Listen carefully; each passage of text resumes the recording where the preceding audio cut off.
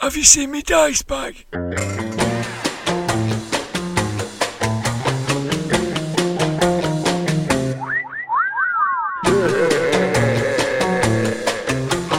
Grognard Files. Hello, my name is Dirk the Dice, and this is the Grognard Files podcast, talking bobbins about tabletop RPGs from back in the day. This is the third part of episode 6, which is all about Advanced Dungeons & Dragons. It's a supplement, or more accurately, a bestiary, or beastery, however you say it, because we're giving this the title of Monster Manual, talking about creatures, beasts and monstrosities that populate the worlds of D&D. Dungeons & Dragons has brought new listeners to the Grognard Files, which is great. Hello to you all. And some have taken to iTunes to give stars and a review. You remember iTunes? You know that thing where you used to buy things but you never actually owned them? Well, people like Woodscanner have given a review like this. I started playing a little earlier than these guys, but it's like listening to me and my mates talking after the game. Only you know they're northern, and no one's been drinking beer, and you can't argue with them and when they get something very important wrong. Thanks for giving the review, Woodscanner. It makes us sound like two Methodists arguing in a pub over nothing. In this part of the podcast, it includes @Daily Dwarf from Twitter, picking fiends that first appeared in the pages of White Dwarf during its August period in the early to mid-80s. He's written a great piece that I'll read in my usual nasally tone, and he almost got me to include the pluck, but he realised that it was actually a race from Traveller that appeared in issue 47. So I had a lucky escape there. And Blythe also joins me in the role-playing room of Rambling to open the box on the 5th edition D&D that we've been playing in the past few weeks. Later on, we're also together to face off each other with our wandering monster tables behind the Games Master screen. I should say that I love monsters. Back in the day when Simon eventually got the other books, after we had been struggling for a while with just the Dungeon Master's Guide, Blythe would have his nose in the Player's Handbook, studying the spells, and I would be endlessly flicking through the Monster Manual. I never put my nose in it, though, because it smells really bad, like sour milk. Now, I have to say that, in my opinion, I'm a better games master than a player, so I instinctively was drawn to the descriptions and special features, because I think directing monsters is part of the thrill and wonder of playing role-playing games. And I'll talk a bit later in the podcast about how there is relatively little discussion in podcasts about monsters. And I'd like to see more. And when it comes to monsters, I really believe that they shouldn't be set dressing. They should be directed like Spielberg directs monsters. I'm paraphrasing Hitchcock here, but there's no thrill in encountering a monster, just the anticipation of it. But something went a bit awry after we awoke from our deep freeze and was slightly thawed out in the noughties, and we were playing D&D quite intensely. I became a bit insane, and a bit of a flavour of that comes out later in the podcast. But we'll get on to that later. I'm wandering down passages of thought and rambling like a lost beholder. So let's get going. Ramblers, let's get rambling. Open box! We've opened the box several times in this episode to reveal our checkered past with Dungeons & Dragons. I've got Blythe with me. Hello, Blythe. Hello, Dirk. We've got together for one last job. Open Box is our memories and the first encounters of a game, how we played, and general thoughts and first impressions seen through rose-tinted glasses. For this one, Blythe, I want you to cast your mind right back to about 12 weeks ago. That far back? Yeah, can you do that? No, I can remember 12 years ago, but 12 weeks is... It's going to be a struggle. Yeah, at our age, that's what happens, isn't it? You know. Yeah, 12 weeks is a bit of a blind spot, isn't it? And what we did 12 weeks ago is we started to play online, didn't we? We were joined by Daily Dwarf and Joe from our travel adventure game. Yeah. And we started playing online and started to open the box. And it is a box because I managed to get the starter set from Waterstones, which is a book chain in the UK. And I thought, I'll give it a go. Let's see what it's like. And it is a starter set. It's not the basic set. You can download the basic rules from the Wizard of Course. Which is what I did. I downloaded the basic rules, which are free. Yeah. Like drug dealers, really, aren't they? Yeah. Giving you a free one to get you hooked. Yeah.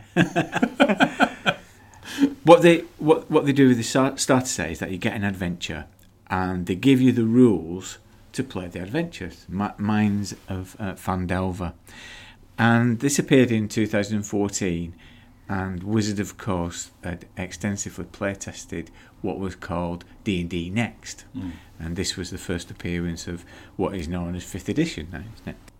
You have to say that you can feel the playtesting. Now, we have to say, don't we, that, of course, we missed 3 and 4. Yes, we did. We don't really have any real knowledge of that. I think the only experience I've had of that is limited, because it involves flicking through it in a bookshop. I don't know if it was 3rd edition or 4th edition D&D. I can remember flicking through it. Might have been Player's Handbook. And feeling quite I kind of recoiled at the thought of it, because it looked incredibly dense and complex. And I think we had a discussion afterwards where I said to you, do you know what? I think I'm too old to learn a new game. I think that's it. That's right. I'm too old, because I looked at it and just thought, and I might be wrong, maybe it's not particularly complicated. I mean, it's still D&D, isn't it? But it seemed a bit dense and a bit different and a bit too much, where you think, oh no, I'm just going to stick to old stuff now. That's it. I think that's part of the joy of this starter set, because clearly this is pitched at new players, getting new players in there, but also old players, isn't it? So you'll get the 40-something guys who going into Waterstones, see that and they say, "Oh, I'll give it a try." For 15 quid. I paid a lot less than that, actually. And the adventure in those very atmospheric. But the thing that strikes you first of all is that thing. It's simple, isn't it? It somehow kind of cut through some of those complexities in detail. It does. What I think's impressive about the 5th edition, because let's face it, the drug dealer tactic worked, didn't it? And we have all bought the Player's Handbook and Dungeon Master's Guide and Monster Manual, so it did work. The free, well done, Wizards of the Coast. Well, I think because I was Games Master in the game, I think I deserve some kind of commission. I think you should, yeah. Because by my a lot of sales, haven't they? Yeah. You've bought it, I've bought it. Everybody's bought it. Ed's bought it. Joel's bought it. Yeah. Nearly everyone. We all bought it. It's a wonderful marketing technique. Yeah. Let's say games designers everywhere give away a basic version of the game for free, and people are going, if it's good, people are going to buy the rest of it. By my reckoning, that's 360 quid. I must produce some of that. I think you must produce some of that back. Yeah. But you're right. We bought that, and it is a very, very well put together rule book. There is only one glitch, and Daily Dwarf will back me up on this. Having all the spells in some straightforward alphabetical order is annoying. Yeah. If you're listening, Wizards of the Coast, that is annoying. It should be broken down into levels and then alphabetically, because there's no point looking through it alphabetically and finding power word kill under P when you're first level. This is irrelevant. You can't have it. But it is a very well written rule book, I think. It's very engaging as a rule book, isn't it? Yeah. Player's Handbook, very engaging, quite simple, straightforward. There's a lot of colour. It retains a lot of the original game, but cuts out a lot of the nonsense, a lot of the kind of inconsistent rules, and weird tables and some of the stupid stuff that always got on our nerves. So it's a very well written rule book and very easy to kind of get to grips with. You know.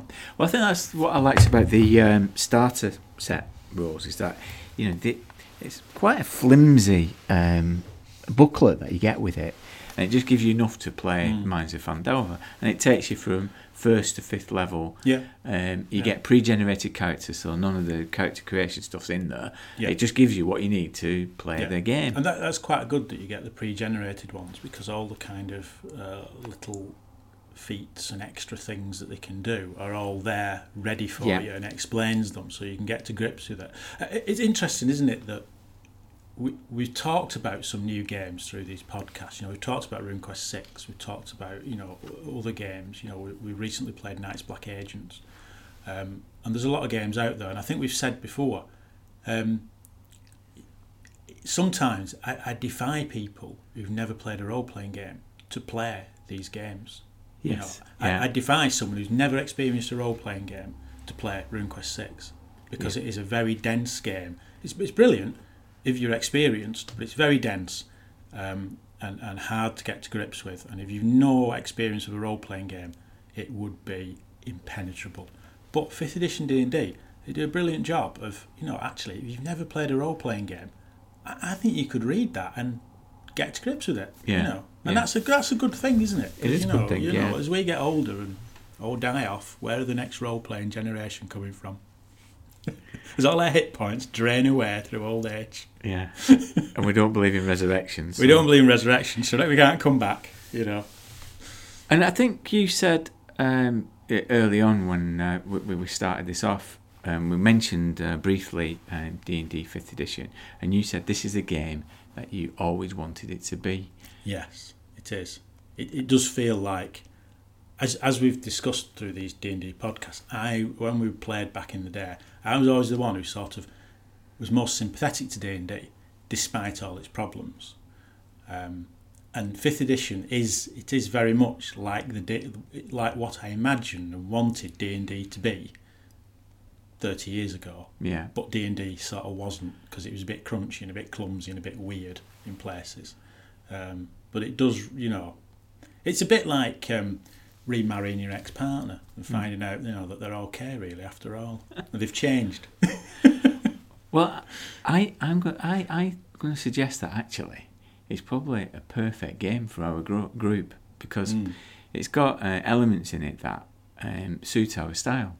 So first off, it's nostalgic, because it, even though it's got innovations, it's still recognisable as D&D. It is still recognisable, yeah. So if you wanted to play a paladin, for example, it is like a paladin from 1st edition. If you want to play a magic user, the same spells are in there. There's the same sense of what the game used to be. They don't abandon that. Although it's been pointed out, Enlarge has been tampered with. It's been tampered with, isn't it? Yeah. You have to have a saving throw. Yeah. So it's nostalgic. It feels like D&D. It feels like you're in a D&D game. However, it's not as adversarial as old D&D. So the theme of this episode has been about the power game element. Yeah. So we've played Mines of Phandelver. We've played another game with the old Scroats in Southport. Yes. More of which in the next part of this podcast. But we've played it with different players, and it feels like it engenders more cooperative play. Yes. Than we've been used to in the past. I don't know what that's down to.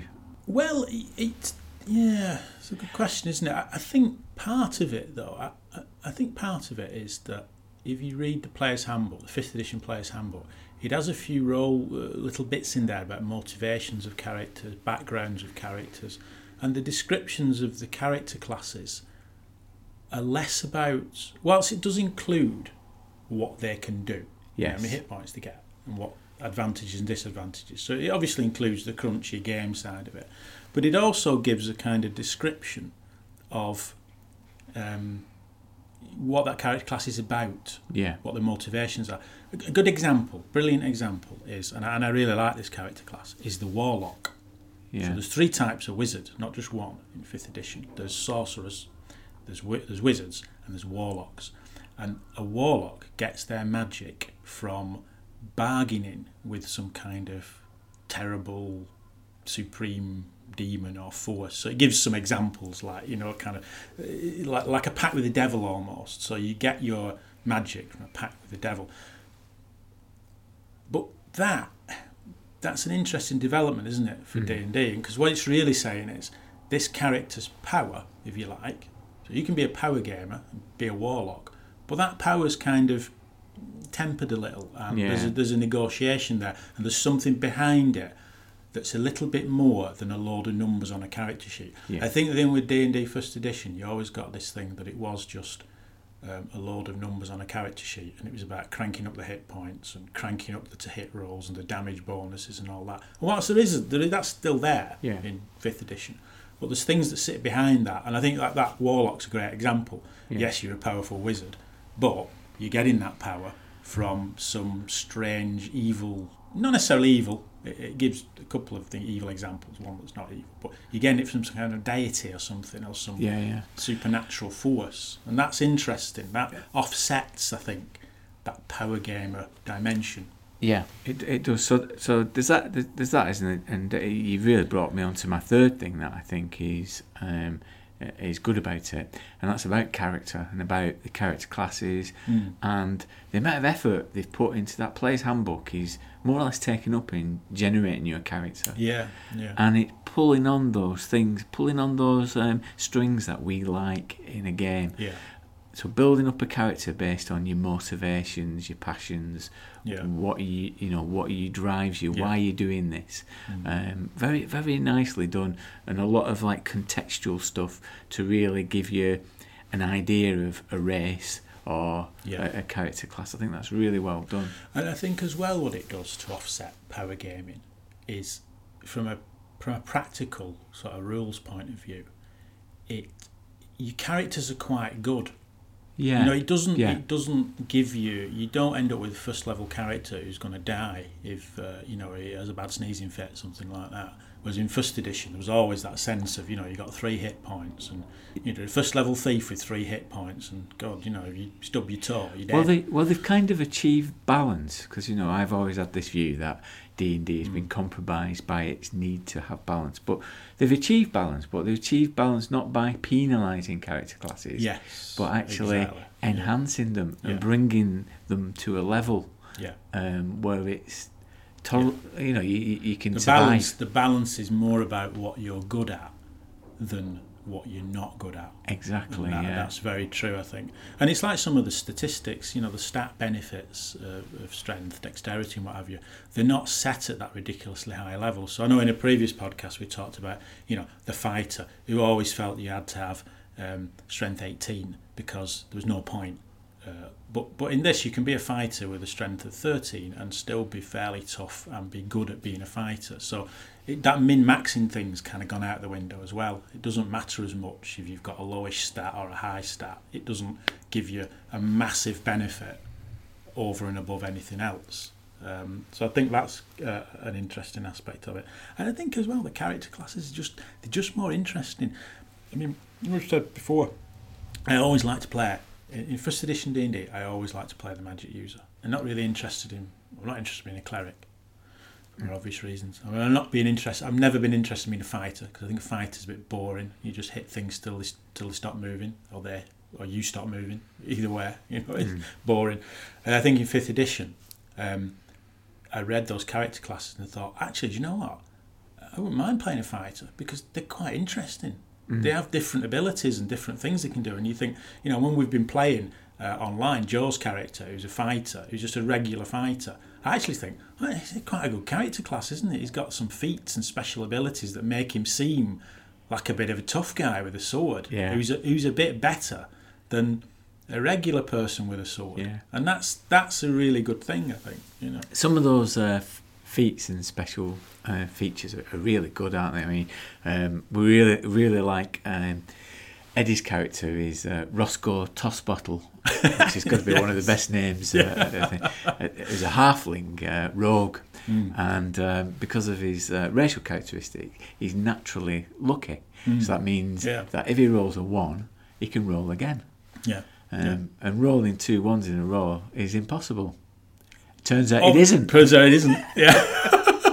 Yeah. The thing is, Roscoe Tossbottle, Halfling Thief, is a very lucky character. Sadly, Eddie isn't.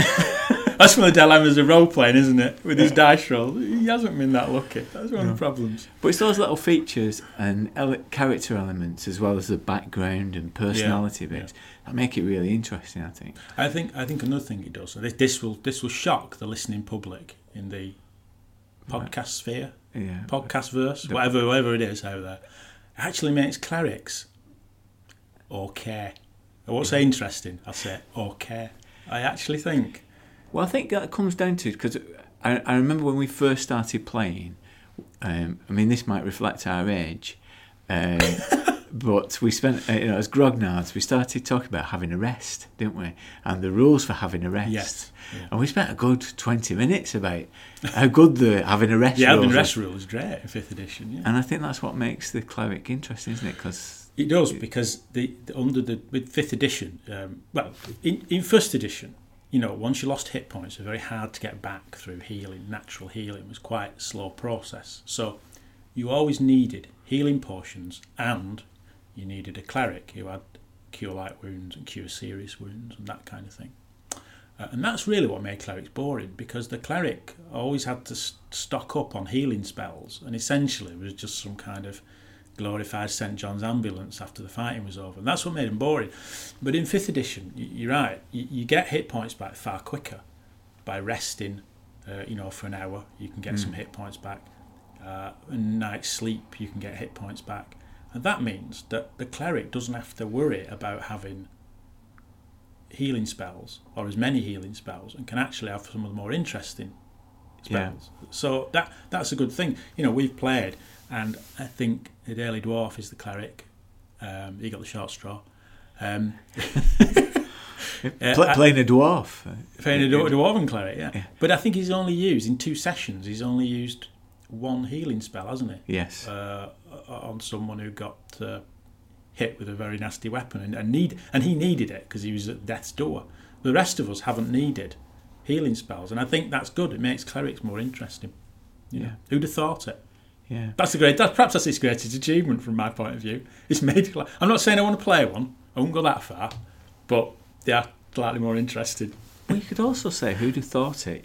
When we started doing these podcasts and we started playing, who'd have thought it would say that actually D&D could be our game? Could be the future. Could be the game that we've been waiting for. And and it's an interesting point, that, isn't it?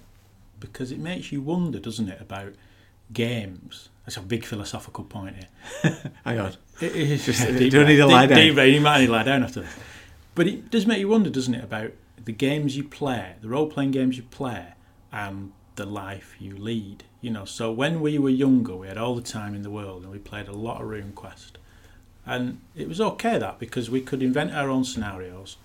And the fact that a RuneQuest NPC is quite difficult to generate, the monsters are difficult to generate because you have all the hit locations, you have all the percentage chances, all that kind of stuff. That was all right. Now we're older, we've got families and jobs and responsibilities. We like to capitalise on time for role-playing, for actually playing the game. We have less time to kind of prepare stuff, don't we? Yeah. So the games that we've started to enjoy, we've played Numenera. That's quite easy to run. It's quite easy to make stuff up on the hoof. Knights Black Agents, we've played that. Although that's we'll talk about that at some point in a podcast. But again, it has that kind of improvisationary feel to it, doesn't it? Yeah. And 5th edition D&D has the same thing. It's easy to prepare for, and kind of quick to play, and quick to kind of get into the action and move the plot along. So maybe it's less about the games themselves and more about your lifestyle. Maybe one day when we're old men in old people's home with all the time in the world, we'll revert back to RuneQuest. Yeah. And Aftermath. Yeah, quite. Yeah. Okay, well, we're going to come back, Blythe, and I hope you've got your wandering monster table ready, because we're going to talk monsters. But for now, see you later. See ya. The White Dwarf. Dungeons and Dragons, The Fiend Factory. Monsters, you want 'em? Well, White Dwarf had 'em in buckets. From the very beginning of D&D, there was an insatiable appetite for monsters. I think it's easy to see why, if you consider the wargaming roots of RPGs. It was the weird and wonderful fantastical beasts in Gary Gygax's fantasy supplement for Chainmail that made it so distinctive and set it apart from the other commercial wargame rules available. Dragons, orcs, trolls, giants. The medieval purists were aghast, but the young Turks of the gaming scene were eager for more, and as D&D emerged in its own right, the monsters remained a defining feature of the game. Drawing from myth, legend and fiction, monsters were a key element in the worlds and adventures created by those early dungeon masters, allowing those stories and legends to become more vividly alive at the tabletop. But it seemed, however many monsters were available for the game, there was always a desire for more. Those pesky players kept reading the rule books and finding the monsters' strengths and weaknesses. TSR's answer? Well, more supplements. The very first D&D supplements, Greyhawk, Blackmoor, Eldritch Wizardry, all included new creatures that DMs could use to confuse and test their players. And I don't think it's a coincidence that the first AD&D rulebook published was the Monster Manual. Basically, we all just love monsters. And from its earliest issues, White Dwarf wasn't immune from this monster mania. It seems alliteration is obligatory in D&D Monsterland, as we'll see. It all started way back in issue 4 with Monsters Mild and Malign, edited by the Scourge of Necromancers Everywhere, Mr. Don Turnbull. This issue and the next just featured creatures already published in other magazines, notably from the Dungeoneer and Alarms and Excursions. Readers' contributions were encouraged for future issues. I should say that none of the many that I sent were ever published, but I'll magnanimously carry on anyway. I'm over it. Really. And so, in issue 6, Monsters Mild and Malign became The Fiend Factory. A much better title. After all, who wants mild monsters? Each entry followed the now well-established format for D&D monster write-up. A stat block, a description, an accompanying illustration. More on these in a bit. During his time as editor of the column, Don Turnbull also added his own comments on each monster. These were usually quite instructive, with thoughts on how the Dungeon Master could best use the creature in the game. And, of course, Don Turnbull, being Don Turnbull, he also gave the monster mark for each entry in the Fiend Factory, mainly because he was the only person in Britain who knew how to calculate the value. The Fiend Factory quickly went from strength to strength in the early years of White Dwarf, publishing details and a string of exciting and innovative monsters for D&D. So much so, in fact, that when TSR decided to publish their second monster compendium for AD&D, many of them came from contribution to White Dwarf's Fiend Factory. Thus was born the Fiend Folio, featuring such great monsters as the Necrophidius, Needleman, Nilbog, Vault, and many others, and all first featured in White Dwarf. Indeed, 2 monsters have made it all the way to the current 5th edition Monster Manual.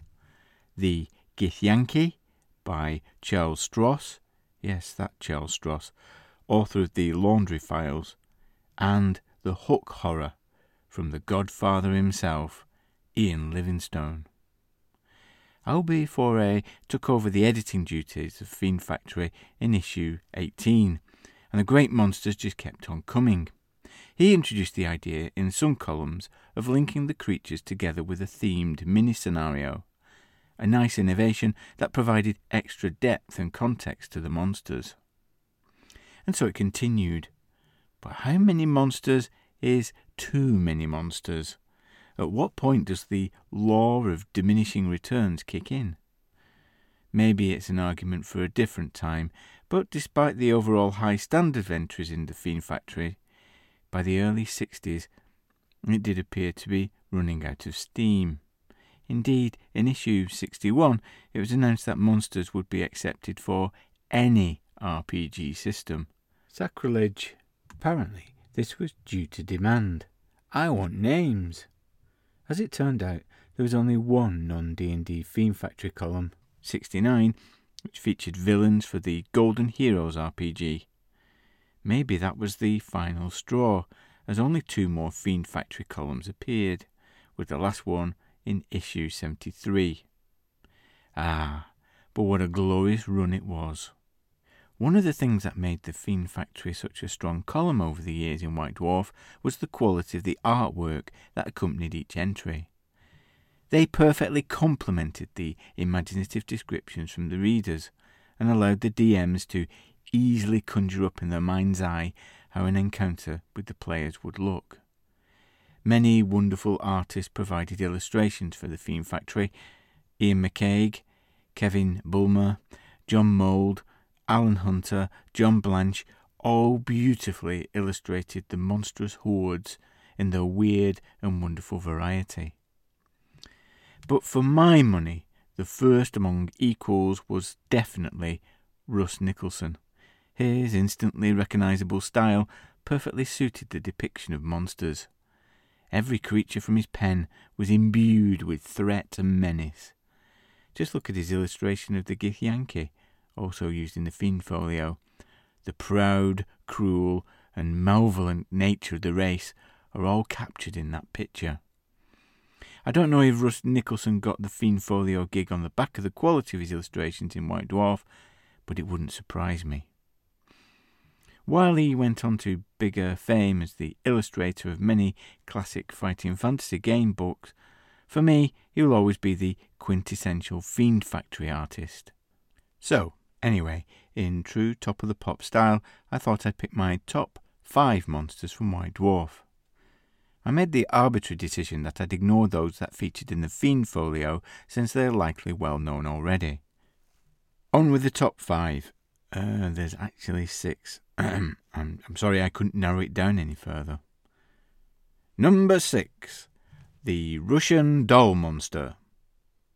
The early Fiend Factory columns featured a number of joke monsters based around a silly idea that might have made you smile, but also made you wonder how to use them in a game, such as the Dadi, a mutated mummy. Badum-tsh. Walking just on the right side of absurdity, though, was the Russian Doll Monster by Mike Ferguson in issue 15. The party steel themselves to attack a stone giant. Nervous glances pass between the fighters. The magic user curses the fact that he's just used up his last reduce spell.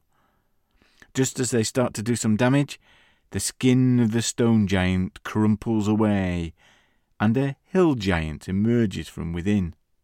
More damage, and the hill giant collapses as an ogre emerges. On the process goes down through a succession of humanoids until the party are left facing a kobold. Feeling confident now, they attack the kobold with ease. As it dies, a leprechaun shoots out of the remains, steals the nearest valuable item, and legs it. It's a funny concept, and well realised, and has real impact for the first time the players encounter one. Crucially though, I think this novelty monster you can use more than once, even when the players know it's coming. It's still a heck of a job catching that damn leprechaun. Number 5. Winter Kobolds. The Fiend Factory in issue 26 was subtitled Dire Tribes, and featured monsters that came mob-handed. All the entries are great, but for me the pick of the bunch are the Winter Kobolds by Jonathan Hardwick. Proof that you can make an effective and challenging new monster just by putting a spin on an existing one. Winter Kobolds are a more powerful version of their normal cousins. Toughened by their harsh life in the cold northern wastes, insert your own Bolton joke here, they are described as desperate raiders, attacking homesteads in the dead of night, intent on pillage and slaughter. Jonathan Hardwick put some thought into building a narrative around his monsters, making them an excellent adversary in a campaign based in wintry lands. Another reason the Winter Kobolds appealed to me so much is the superlative illustration by Ian McCaig that accompanies the entry. Drawn side-on, the Winter Kobolds emerge from a snowy tree line. Wrapped in studded leather and furs, they stare into the middle distance, bristling with menace. I don't know what they're looking at, but I don't fancy its chances. Number 4, the Sand Sniper. My favourite monster from the later Fiend Factory columns is undoubtedly the Sand Sniper by Kevin Reedman from issue 64. Whenever my players are anywhere sandy, deserts, dunes, heck, even sandy soil, they learn to be wary of sand snipers. This hidden octopoid nightmare is a great monster for creating drama. As the players plod along on a nondescript journey, there's an instant injection of adrenaline as a tentacle suddenly erupts from the sand and tries to drag a player down below into the waiting, slathering maw. Panic often ensues. Basically, it's tremors with tentacles. And who doesn't love tentacles? It's also a monster with a well-developed sense of self-preservation. When threatened, it doesn't hang around to be sword fodder, but it burrows back down out of sight, biding its time to strike again. A thoroughly nasty beast. Number 3, the Loculi. In issue 36 of White Dwarf, the Fiend Factory was given over to just one monster, the Loculi. With the luxury of a whole 2 pages to himself, Eric Hall details an intelligent reptilian race rooted deep underground. Large and well-armoured, they're nevertheless agile in their subterranean environment due to their 6-limbed nature. PCs take on the Loculi at their peril. Claws, bite, a fearful club tail, weapons, and all can be used in combat. Older individuals also have spells and psionic abilities available to them. Tolerant of many races with whom they will sometimes trade, they have a deep-seated hatred for dwarves and gnomes, who they will attack without mercy. What sets this Fiend Factory entry apart for me is the well-developed community and social structure that Eric Hall describes. This really provides a great background and context for the Loculi, giving the Dungeon Master a number of great narrative hooks to allow them to be introduced into a campaign. I hope D&D diehards won't be offended when I say that, with its rich group structures and hierarchies, its complex and believable motivations, the Loculi seem more like a RuneQuest monster to me. And I must also mention John Blanche's illustration. A single Loculi waits, tail raised threateningly, holding a scimitar with the notches on the weapon indicating past battles, past victories. Simply spectacular. Number 2. Fairy Denizens. Okay, so this is a bit of a cheat. My second place choice is the whole Fiend Factory column. In issue 38, Alan E. Paul detailed a number of inhabitants of the land of Faerie. Drawing on the Celtic myths of Wales, Scotland, Cornwall and Ireland, he presents a group of creatures that work much better as a single whole rather than individually. The Fairy Denizens are a capricious bunch, at times magical and enchanted, curious about the ways of mortals, and at other times devious objects of pure terror, a threat to your very soul. They are remote and primal, quite distinct from the real world. They bring to mind the dank, misty marshlands of ancient Britain, and the chilling terrors of Arthur Machen's The White People. Inspired by Alan E. Paul's article in the previous issue, about adventuring in the land of fairy, I use the setting a number of times with my players. The denizens are a key part to creating the distinctive atmosphere where mystery and myth combine to create a place out of time where magic can enchant and delight, but danger constantly lurks.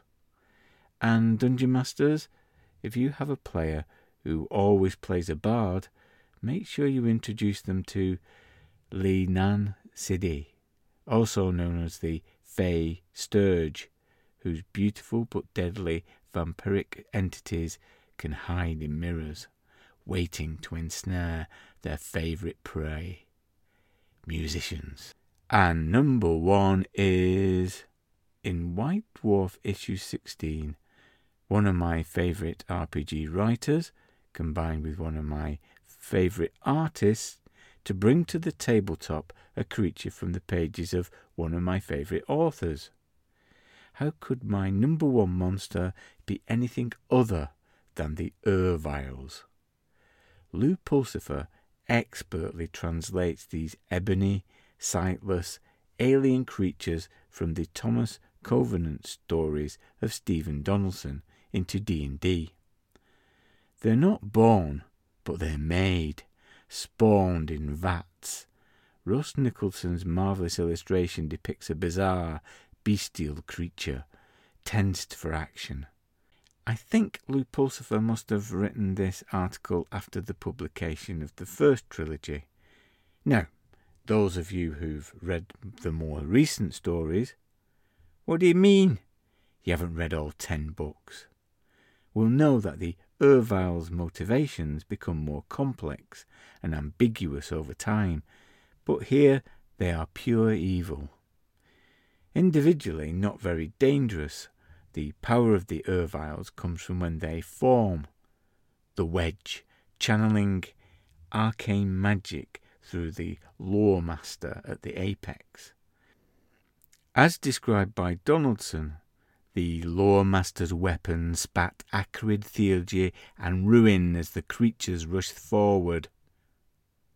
In game terms, the Lore Master draws power from the Wedge to increase their attacks and improve their armour class. They can produce strong acid from their staff and establish a force field to protect the whole Wedge. It all adds up to a highly distinctive, evocative creature to add to your game. As Louis Pulsifer said recently on Twitter, one of my favourites, a small castle surrounded by assaulting Urviles, terrifying for defenders. Hellfire, what a monster! So, there you have it, some of my favourite fiends from the pages of White Dwarf. With so many greats to choose from, though, I'm sure you'll have your own favourites. Let us know yours via the Armchair Adventurers blog page at thegrognardfiles.com. Monster mark calculation is not required.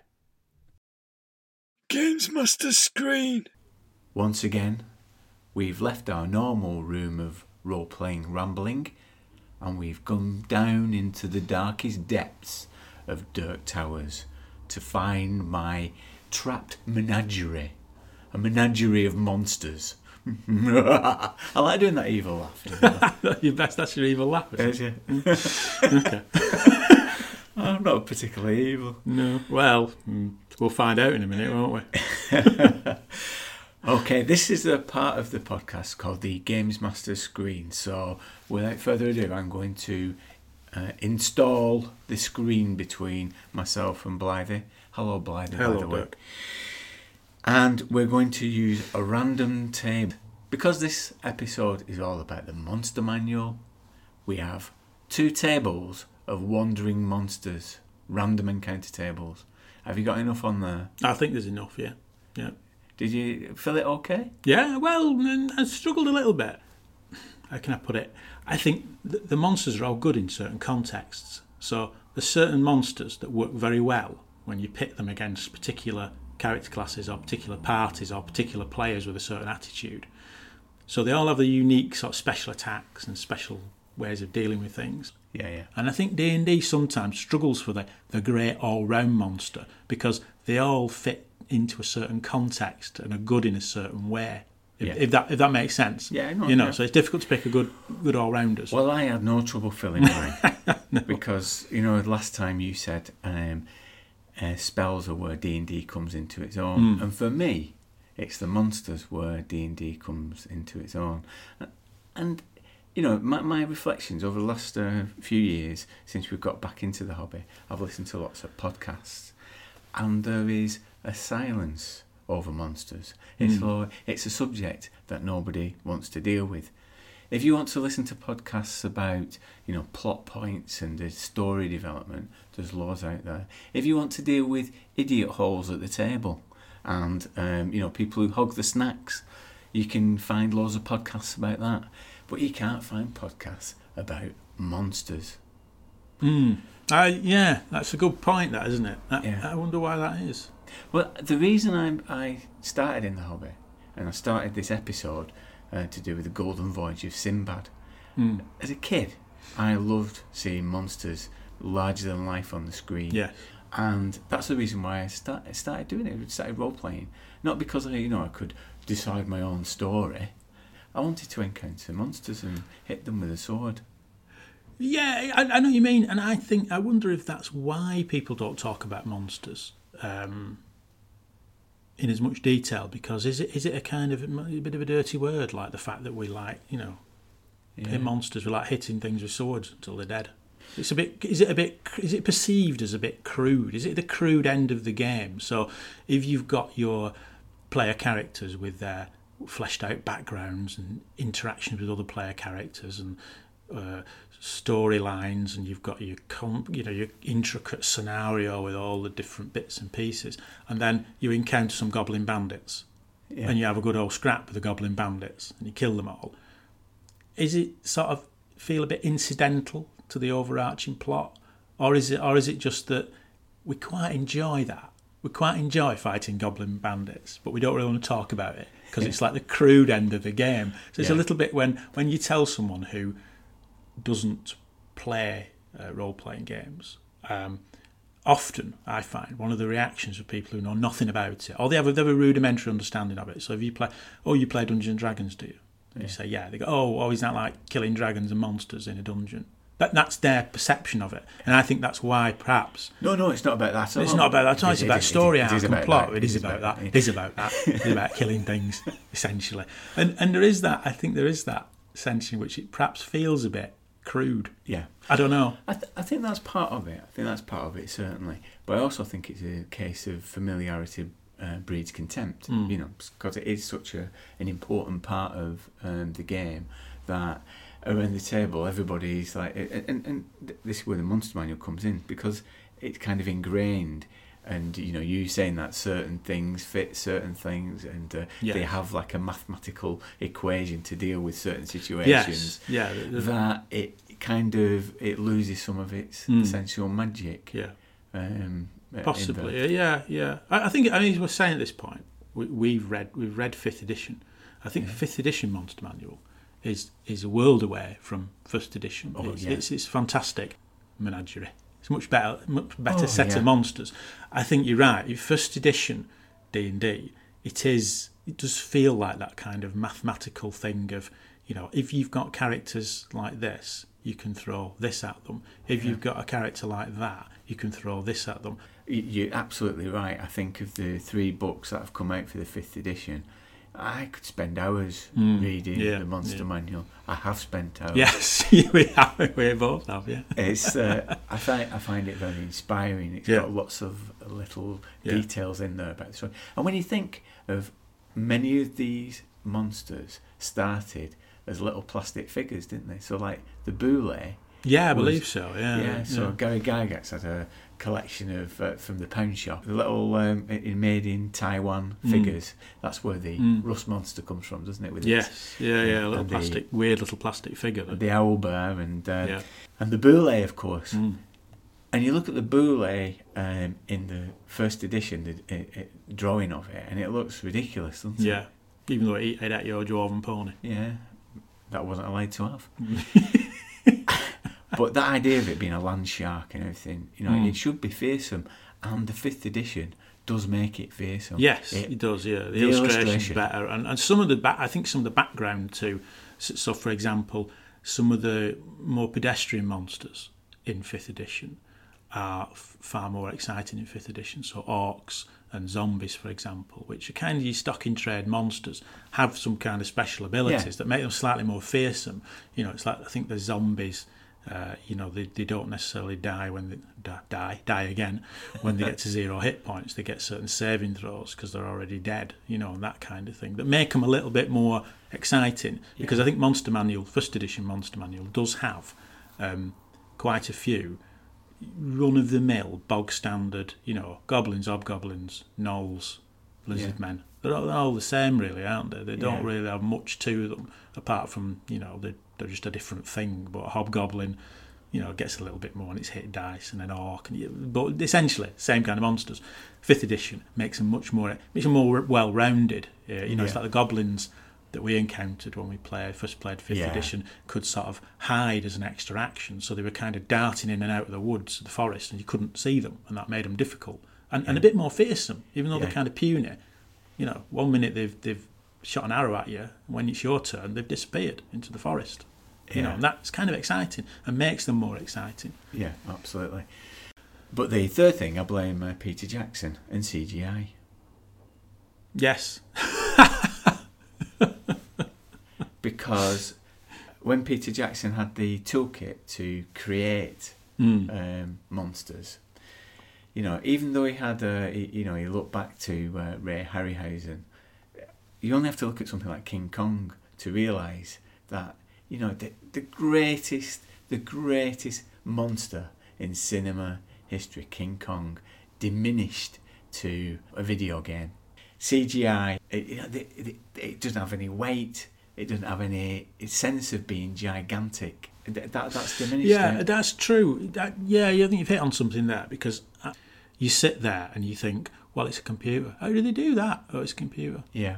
And it loses something a little bit. Whereas when it was the Ray Harryhausen stuff, how do they do that? Oh, it's a little model, and you move it bit by bit, and then it looks like a real thing. And there's something, I don't know, in the back of your mind, there's something sort of more. You're right, it has more weight, has a little bit more weight. Whereas CGI stuff, if you say it was just a computer, well, it's just a computer, isn't it? You can do anything with a computer, almost anything visually, and therefore, as you say, it feels more like a video game. Or maybe just take them for granted. Yeah. Maybe that's the thing. CGIs, we take monsters for granted because Ray Harryhausen's skeletons at the end of Jason and the Argonauts, right? Yeah. That's a great scene. And they're the little models and made to look big and they move stop motion and all that. If that was redone now, I will bet you anything you like, it would be a horde of skeletons, wouldn't it? Yeah. It would be an absolute... They do it now, It would be an army of skeletons. And the problem with that, I think you're right, it takes something away from it. So you sit there and you get me blasé. Oh, there's 1,000 skeletons, is there? How do they do that? Oh, it's a computer. Yeah. Whereas I think the stop motion stuff. I go back to King Kong. When Willis O'Brien originally did that, the ape, even in those crude effects, the ape had significance and weight. Peter Jackson has it cartwheeling over a Tyrannosaurus Rex. Yeah. So I think you're right. Culturally, if you're into those kind of films, and that kind of stuff, you're probably into role playing. So maybe there is some kind of connection that we've all got too accustomed to monsters. You sit in your cinema seat saying, "Go on, impress me with a monster," and it's difficult to do now because it's just a computerized thing. Yeah. And I think that is reflected when you get around the table. Yes. If anything, I would like us all to go back. And I think it was at Daily Dwarf in his articles mentioned an article at Gamesmanship by Martin Heitch from issue 75.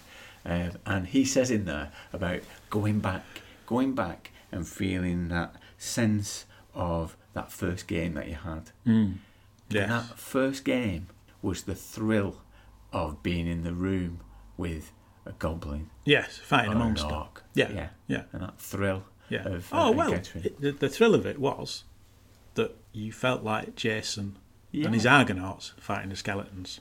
Yeah. And now for a lot of seasoned role players, fighting a few skeletons would just feel like, an incidental thing in the game. Yeah. Where's the necromancer? We're fighting his skeletons, but where's the evil necromancer? Yeah. That's the thing, isn't it? It's about wanting to get back to that kind of thing. Maybe we should start some kind of pressure group, support your local monster. Yeah. Monster Week. Yeah. Monster Day, National Monster Day, National RPG Monster Day. Yeah. Where you play role playing and you just throw monsters at people. Have no plot, no character background, absolutely nothing. You just have a series of rooms with horrible monsters in you have to fight. And don't get me wrong, I think as we look at these at our Wandering Monster tables, you can integrate monsters into the plot. They do have an important role in the story. That's not what I'm particularly saying, really. It's more to do with we've lost the sense that isn't it great? Isn't it great? What a great game. What's great about this game? Yeah, one of the things that's great. There's many things that are great about it, and yes, plot and story and character are all important. But you're right. Yeah, fighting monsters is a great part of it as well. It's just as great as all the other bits. Yeah, yeah, absolutely. And I think with the new Monster Manual for 5th edition, it really lets you do that. I think it's a good springboard. So, yeah, I think D&D with the monsters is where it comes into its own. Okay. So let's have a look at these. Who's going first, me or you? I'll let you go first. Me? All right, okay. All right. Okay. To 3. Okay. My first monster is a lowly creature, really. It might surprise people less. It's the lowly kobold. Right. Okay. Often much mocked, much maligned for being an incredibly puny opponent with I think it only gets like 1d4 hit points, doesn't it? It's half a hit dice. It's not even a full hit dice, like a goblin or an orc. Many a high-level character's career is founded on the blood of kobolds, isn't it? Because when you're a first level, when you've got a first level party, it's quite tricky to find monsters to fight because they're puny, aren't they? I mean, first level characters in first edition D&D. Again, less so in 5th edition. But in first edition D&D, if you play it as it's meant to be played, and you don't say, "Oh well, at first level I'll give you maximum hit points. I'll give the fighter 10 hit points. You can have a maximum." If you roll D10, if your fighter gets 6 hit points or 5 hit points, or not, your average orc or goblin against a first level fighter, it's sort of 50-50 that the fighter might die. The beauty of the kobold is they can pose a bit of a threat, but they're puny enough for first level characters. They're weak enough to put against first level characters, and whilst they will give a sense of threat, because they can kill you, they can win, they can do damage, and you miss them and they hit you and all that. But there's a sense in which a first level character can kind of fight kobolds and win, but at the same time, kobolds sort of interesting little tribal units of kobolds. They're not, a rabid dog or a wolf. I can remember once reading in White Dwarf. I don't know who it was, but it was some comment that said, a couple of rabid dogs can pose a big threat for first level characters. And I think that's true, but it's sort of boring, isn't it? Because you think, well, like you say, you want to fight monsters. If you're a first level party, you want to fight monsters. Yeah. And kobolds are monsters. Yes. They're monsters. What I like about kobolds, there's a couple of things. First of all, going back to what I was saying last time, about being pragmatically minded, being practically minded. You need kobolds around to keep the place tidy, because that's the original thing, isn't it? That they were kind of the job's tidy up, clear up out of a dungeon, just like sweep it. The janitors of the monsters world. Yeah, and also the sword fodder, sword fodder and janitors of the fantasy world. But also, for some period in the 80s, I was a kobold. I took on the persona of a kobold when I was running a postal game. And you did, that's right, I remember now. The fanzine I had at the time was called the National Kobold, because it was the time of the miners' strike. Yeah, the National Kobold. Yeah. But I think the kobold is a good thing. So let's see what I'm going to pit it against. Okay. Well, whatever you pit it against is going to be tougher, isn't it? Because it's unless it's a rabid dog, which case the kobold might have a chance. Let's roll on this then. I've got 5, and I've got an imp. An imp. Okay. Okay. We're for small monsters, aren't we? We are, yeah. Start off small and we'll build up. I think that's the idea, isn't it? It's only 2 foot high. An imp can shred a party. Yes, I think I've seen this done. I know. I think I was in that party. You see, I was saying earlier about Peter Jackson. I don't want to disparage his films too much, but because there's some great ones there. I'm not saying that, but when it comes to monsters, I believe as a dungeon master, you should direct your monsters like Steven Spielberg directs his monsters, right? Because I like the sense of horror and terror that monster and a monster encounters. Yes. So I always tend to make the players aware what they could be up against. And I think I presented it to you, wasn't it, that this wizard that you were going to encounter had an imp as a familiar. Yeah, so before you get in there that you're in potential trouble. Yes, yeah. And the thing with an imp, it has lots of abilities that can make things interesting. Yeah. So it can shape change. So it's got a few things it can shape change into. Rats being one of them. So it can arrive in a pack of rats. Yes. Yeah. Yeah, and presumably if there are rats in a dungeon anyway, you could argue you wouldn't even notice it's arrived. No. Because there's just rats around. Yeah. And it can turn invisible, so you can have lots of fun taking things, stealing things, and it also has the ability of suggestion. It can whisper into players' ears things that they may not want to do. 2 foot high, this imp. Yes. And I suppose the most deadly thing is its tail. So you've got to save versus death with its tail. You get hit by its tail. So I think there's a lot of fun to be had having the kind of the swarthy paladin and his entourage up against an imp. One imp can cause so much mayhem. Yeah. But I think that's a thing. It gives you those special abilities give you the chance to create a bit of suspense. Is it here? Yeah. Is it this pack of rats? Is it in this pack of rats? Yeah, we know it's around. Yeah. Yeah. We know it's around, and so it engenders a kind of sense of fear and paranoia almost. Yeah. Which is what good monsters sort of should do in a way. It's always good, that sense of in these catacombs or in this temple or wherever there is such a thing, waiting potentially to kind of, and it worries players and gets them on edge. Whereas just revealing it, just opening the door and revealing a monster, you don't get quite the same fear, because at that point they've got to deal with it. I always think that a monster like that is wasted if it's revealed. Yes. Yeah.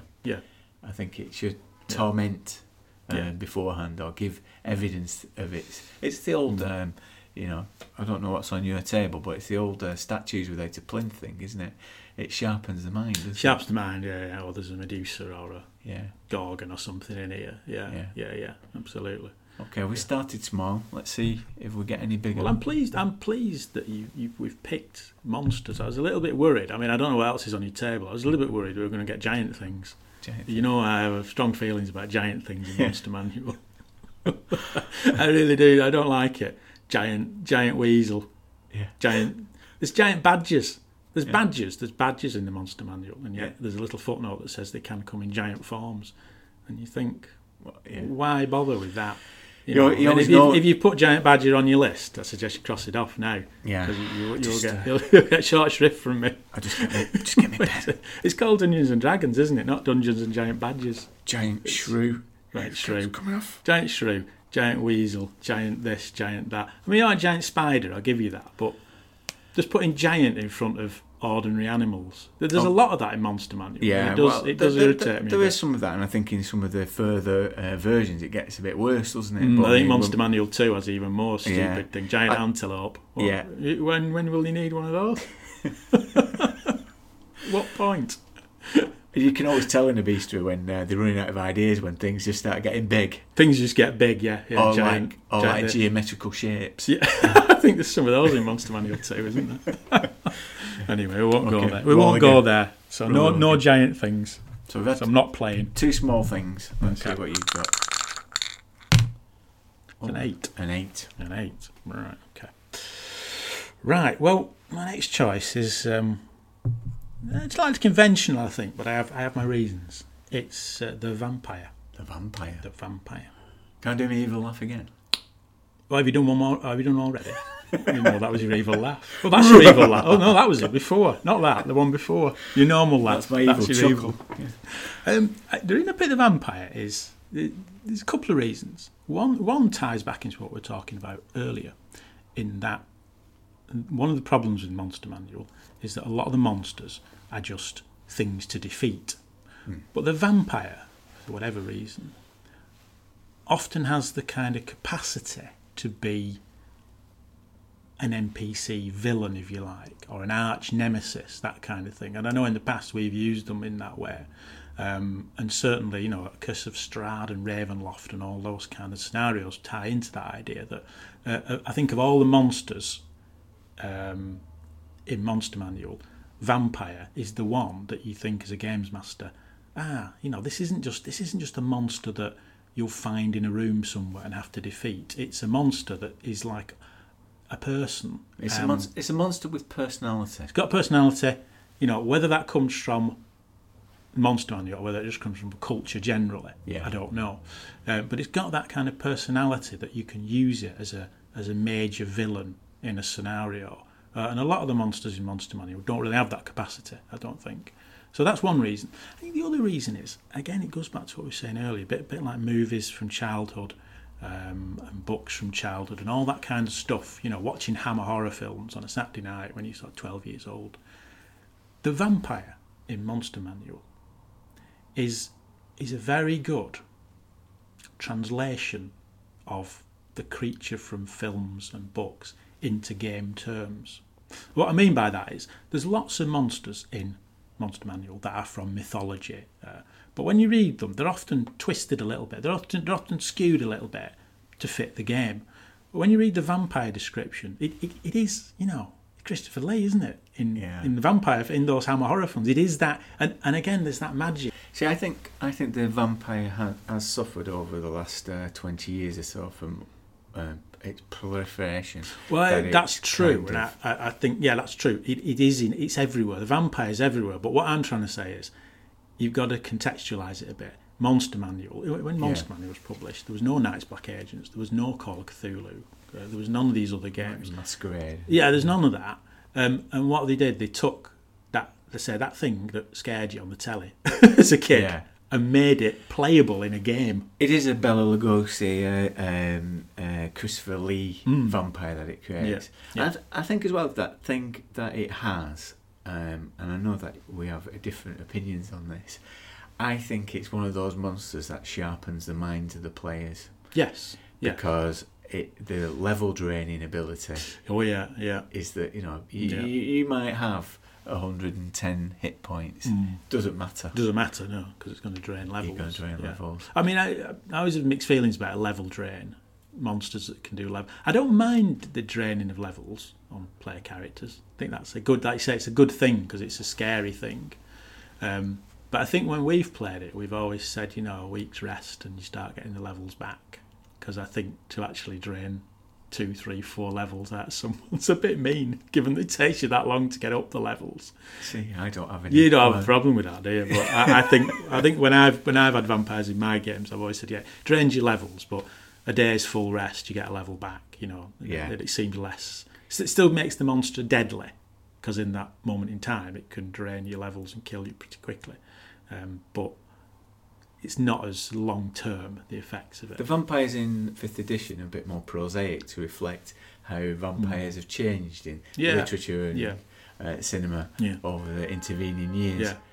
But I think you're right. I think there's something about that vampire that, as it appears in Monster Manual and I think, the 1st edition, I think as well really what's good about them, because there are other undead creatures like liches and, you know, wights and that kind of thing. But good thing about the vampire is because it draws from mythology and films. You've got all those ways of it is very dangerous. But you've all those unusual ways of killing it. So it disintegrates in sunlight, can't pass running water.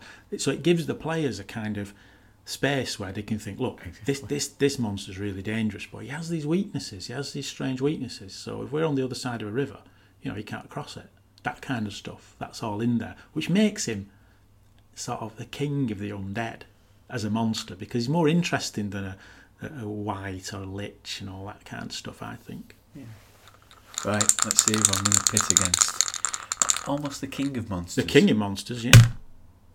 Ha! I raise you, the dragon. Oh, typical. You're always looking at the wandering monsters. The dragon. It has to appear, doesn't it? It has to appear. It has to appear. Yeah. I think Yeah. it is Dungeons and Dragons after all. Not Dungeons and Giant Badgers. Yeah. No. And I come back to that thing of how dragons have been particularly badly treated by CGI and over familiarity. I mean, you only have to look at the Game of Thrones dragons, and they don't do them well, do they? No. I think an encounter with a dragon needs to be significant and interesting, and I think the selection dragons that they give you in Dungeons and Dragons do give you that ability as a dungeon master to create that. And also I think there's that thing of knowing what you're going to encounter, going back to the imp, but more so with the dragon, knowing what you're going to encounter allows you to kind of equip yourself to take on that, like a vampire, start sharpening the stakes. And some of the dragons having strategies, the players thinking about developing strategies for the encounter and how to subdue, because you have those rules on how to subdue. Yeah, some of the rules around them are interesting, aren't they? Yeah. So I do think that. I think there's nothing better as a player when you get into that room and you're in the room with the dragon. To me, that is the most thrilling encounter you can have in role-playing games. Yeah, that's true. And as you say, they're interesting monsters from a sort of game perspective as well, because you can have like young dragons, can't you, and older dragons. And again, goes back to what I was saying about the kobold in a roundabout way, in that when you've got low-level characters, or lowish level, I mean, obviously you wouldn't put first-level characters against a dragon, but when you've got lowish level characters, you can still use dragons to make it interesting, because if you pick a young dragon that's not as powerful as an older dragon, you can still incorporate them into your game. Yes. And that's a good thing, because sometimes some of the really spectacular, the demons and devils and all that kind of stuff that are incredibly powerful and spectacular, you just can't use them unless your players are very, very high level. But the dragon, you can use it relatively early on in a game by just making it a younger dragon, a weaker dragon. And it's got that kind of sliding scale in there, hasn't it, for it as a monster. And you can Spielbergify it by tormenting the players with the dragon, because it's got those abilities to do that. Yeah, to do that. And it's got like intelligence, hasn't it? And that's an interesting thing, isn't it, about Dungeons and Dragons, that again, if you go back to 1979, whenever it's published, in a lot of people's imagination, a dragon is just a big, scary monster that's going to eat you. St. George and the Dragon type thing. Yeah. But Dungeons and Dragons creates these dragons they've got spells, they can speak, they've got intelligence, they've got and they are like fascinatingly versatile monsters, aren't they? So the vampire versus the dragon. I have to give you the dragon. I have to concede, won't I? Because you can't say again. It's not Dungeons and Vampires, it's Dungeons and Dragons. Although there are plenty of vampire games, aren't there? There are, yeah. Okay. Over to you to Next roll one. for your last one. Okay, last one. 2. Right. Well, it's another tiny monster, and another one that seems, on the face of it, a little bit like your imp, innocuous. It's the Sturge. The blood-sucking. I've picked 2 bloodsuckers, haven't I? The vampire and now the Sturge. The Sturge is a particular favourite of mine because, and again, I've seen this done. It has that ability to really kind of rattle players, even when they think they're kind of powerful, by the fact that it attacks. Although it's kind of puny and little, it attacks, I think, as a 4-hit dice monster. So it's a lot tougher in terms of its attack than its actual hit points. And once it attaches to you, it starts to drain hit points, and you've got to kill it to get it off. Now, if you have a swarm of Sturges, what is a swarm? A flock? I don't know. A flock? A murder. A murder of Sturges would have to be, wouldn't it? that can cause real problems. And I've seen that done with a party. Again, that kind of cocky party that thinks they're, we're 4th, 5th level, and we're a bit tough now. And these little sturges appear, and people think that's not a problem, is it? Whack one of these, and it's dead with one hit. But then, of course, a few more appear, a few get attached. 2 of them get attached to a player character. You can only kill one in a round. Yeah. And by the time he's killed one, another one can be attached.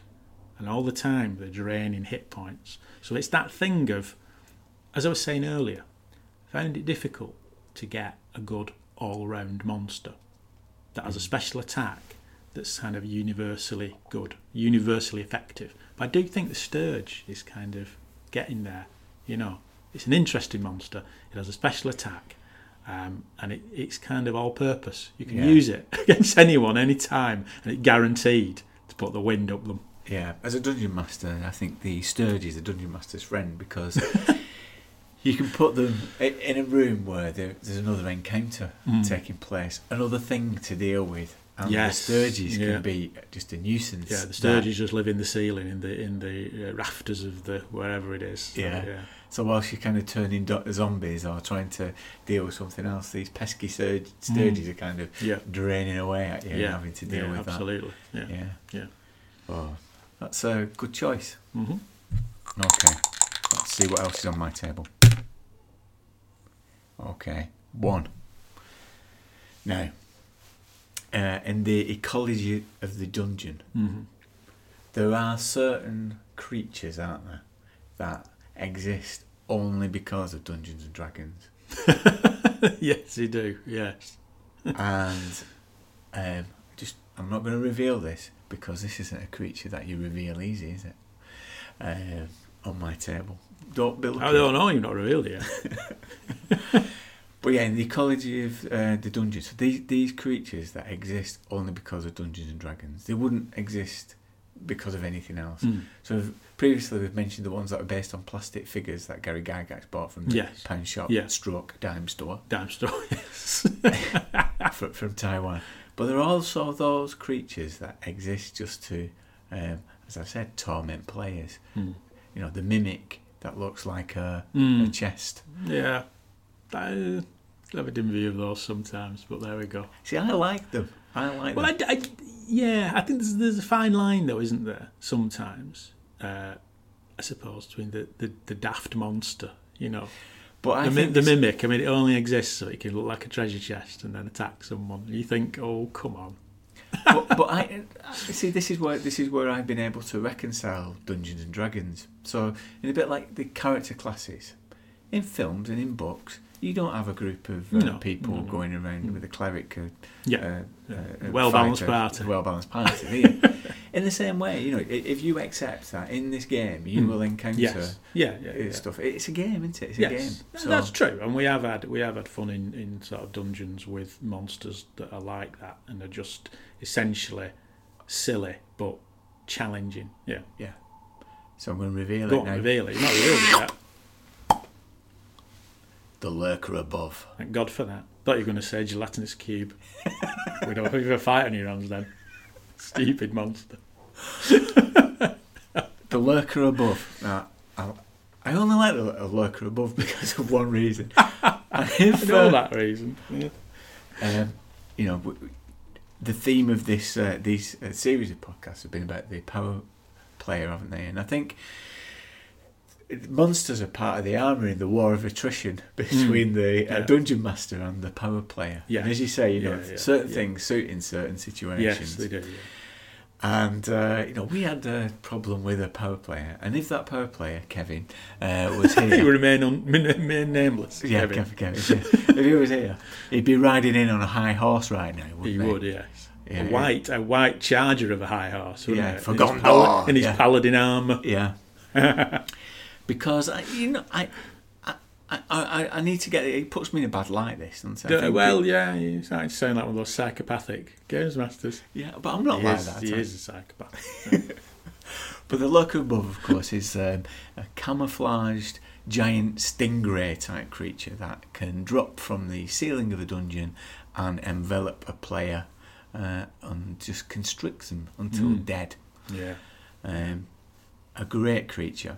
A great creature when you're faced with a power player who just barges into rooms. Yeah, the kind of power player who barges into rooms feeling invulnerable, feeling that no matter what gets thrown at me, I've got enough hit points to soak it up and worry about it the next round of combat, which is the situation we sometimes found ourselves in.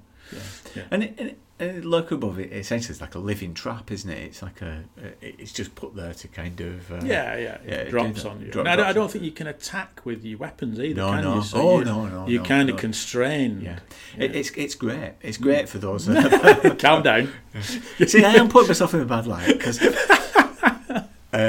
It is a great creature, and to be fair, I did give clues, didn't I? You did give clues because the rest of us, I think there were holes in the ceiling. Weren't there? The rest of us decided to not go in, and that irritated him. And he said, "Oh, you cowards!" and walked in. Yeah, and it dropped on him. Almost died. Yeah, he almost died. Yeah, so very powerful paladin, and the lurker above enveloped him. And the great thing about it as well is you can't really hit a lurker above without doing damage to the person who's being enveloped.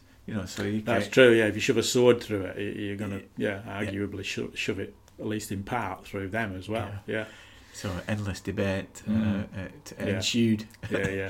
On that. Yeah. But I think the good thing about it as well is that it can cause surprise, and then you've got a certain length of time because all the great creatures, if you're being Spielberg about it, have suspense, horror, and anticipation, and create a sense of jeopardy. Because that's why I think sometimes lost in the kind of fodder approach of hit dice. Well, that's it. Because a lurker above it's generally speaking, it's not too slow a death, but it is a relative. It's a slow enough death to make you think, I'm going to die here unless I do something, and I can't do very much. Someone else is going to have to help me. Yes.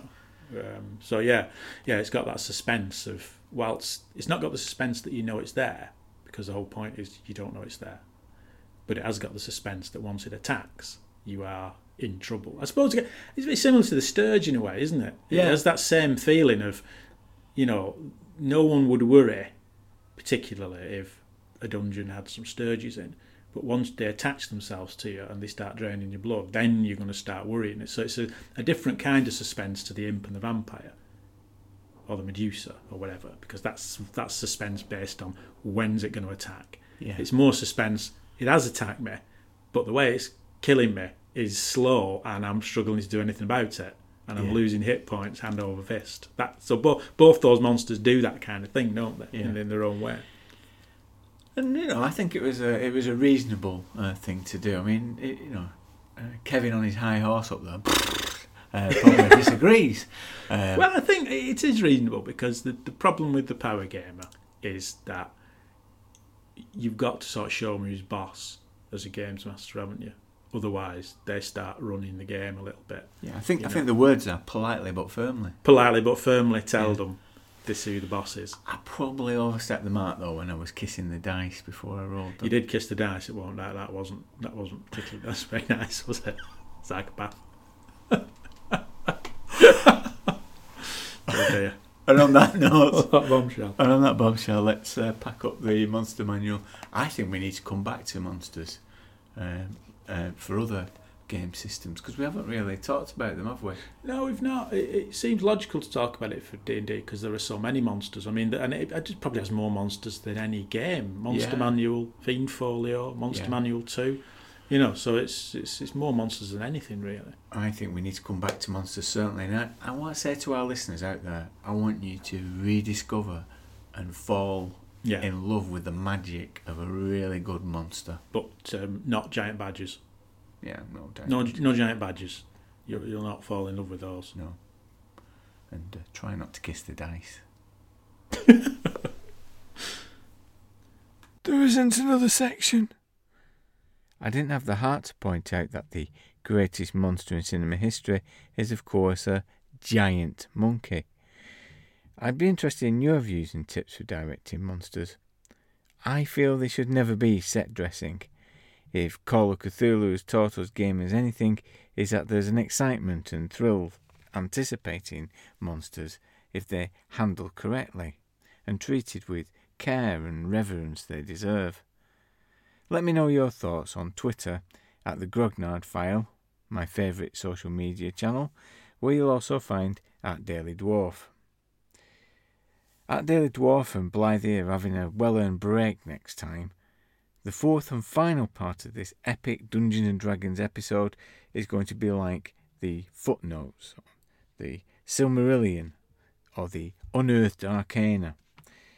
Chris Watkins from Bonhomie Games complained that I didn't include the potted history of D&D to provide some context. Unfortunately, it ended up on the cutting room floor to try and reduce the size of the Dungeon Master's Guide in part 1. I'm going to stick it in the next part, along with an interview I did with Rick and Tim from the Old Scroats Club in Southport. They've had some great experience of playing that they've shared with me. It includes RuneQuest and D&D. Tim talks about how the different editions of D&D evolved. Also in the next part, there'll be an extended postbag. On the website, there's been some interesting comments at thegrognardfiles.com. On the site, you'll find the details of our other projects, including a fanzine, a meet-up in Manchester, an online game and other things that we're doing. All of these projects have been made possible with the support and encouragement of our patrons. If you like what we do, then please support us by throwing some coins in the beret at Patreon site. At this point of the podcast, I'd like to say thank you for those patrons that have joined us this time round. First off, Frank Turfler, Jason Beaumont and Adam Buxton, not that one, and Bill Foreman are now honorary members of the Armchair Adventurers Club, and they'll get a PDF copy of the fanzine when it comes out.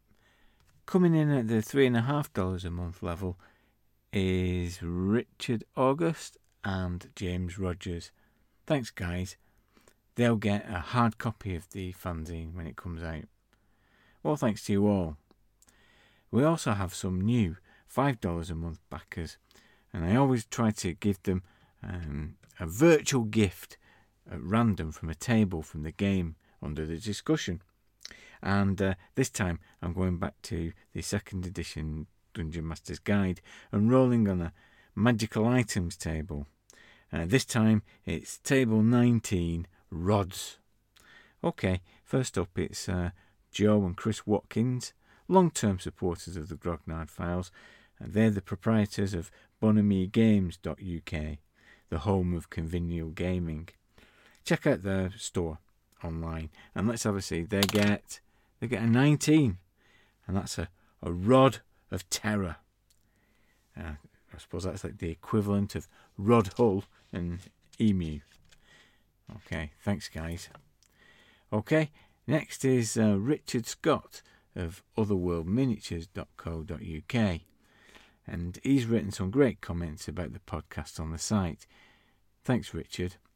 You need to check out his site, if only to see the impressive demon idol based on the first edition player handbook illustration.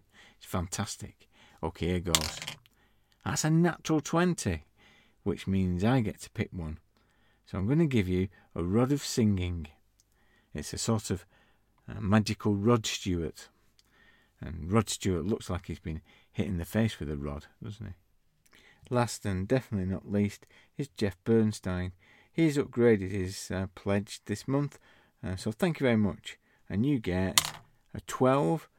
That's the Rod of Rulership. So it's one rod to rule them all. Thanks a lot. Okay, please do keep in touch, and next time will be the episode's footnotes. But don't tell Peter Jackson, for goodness sake.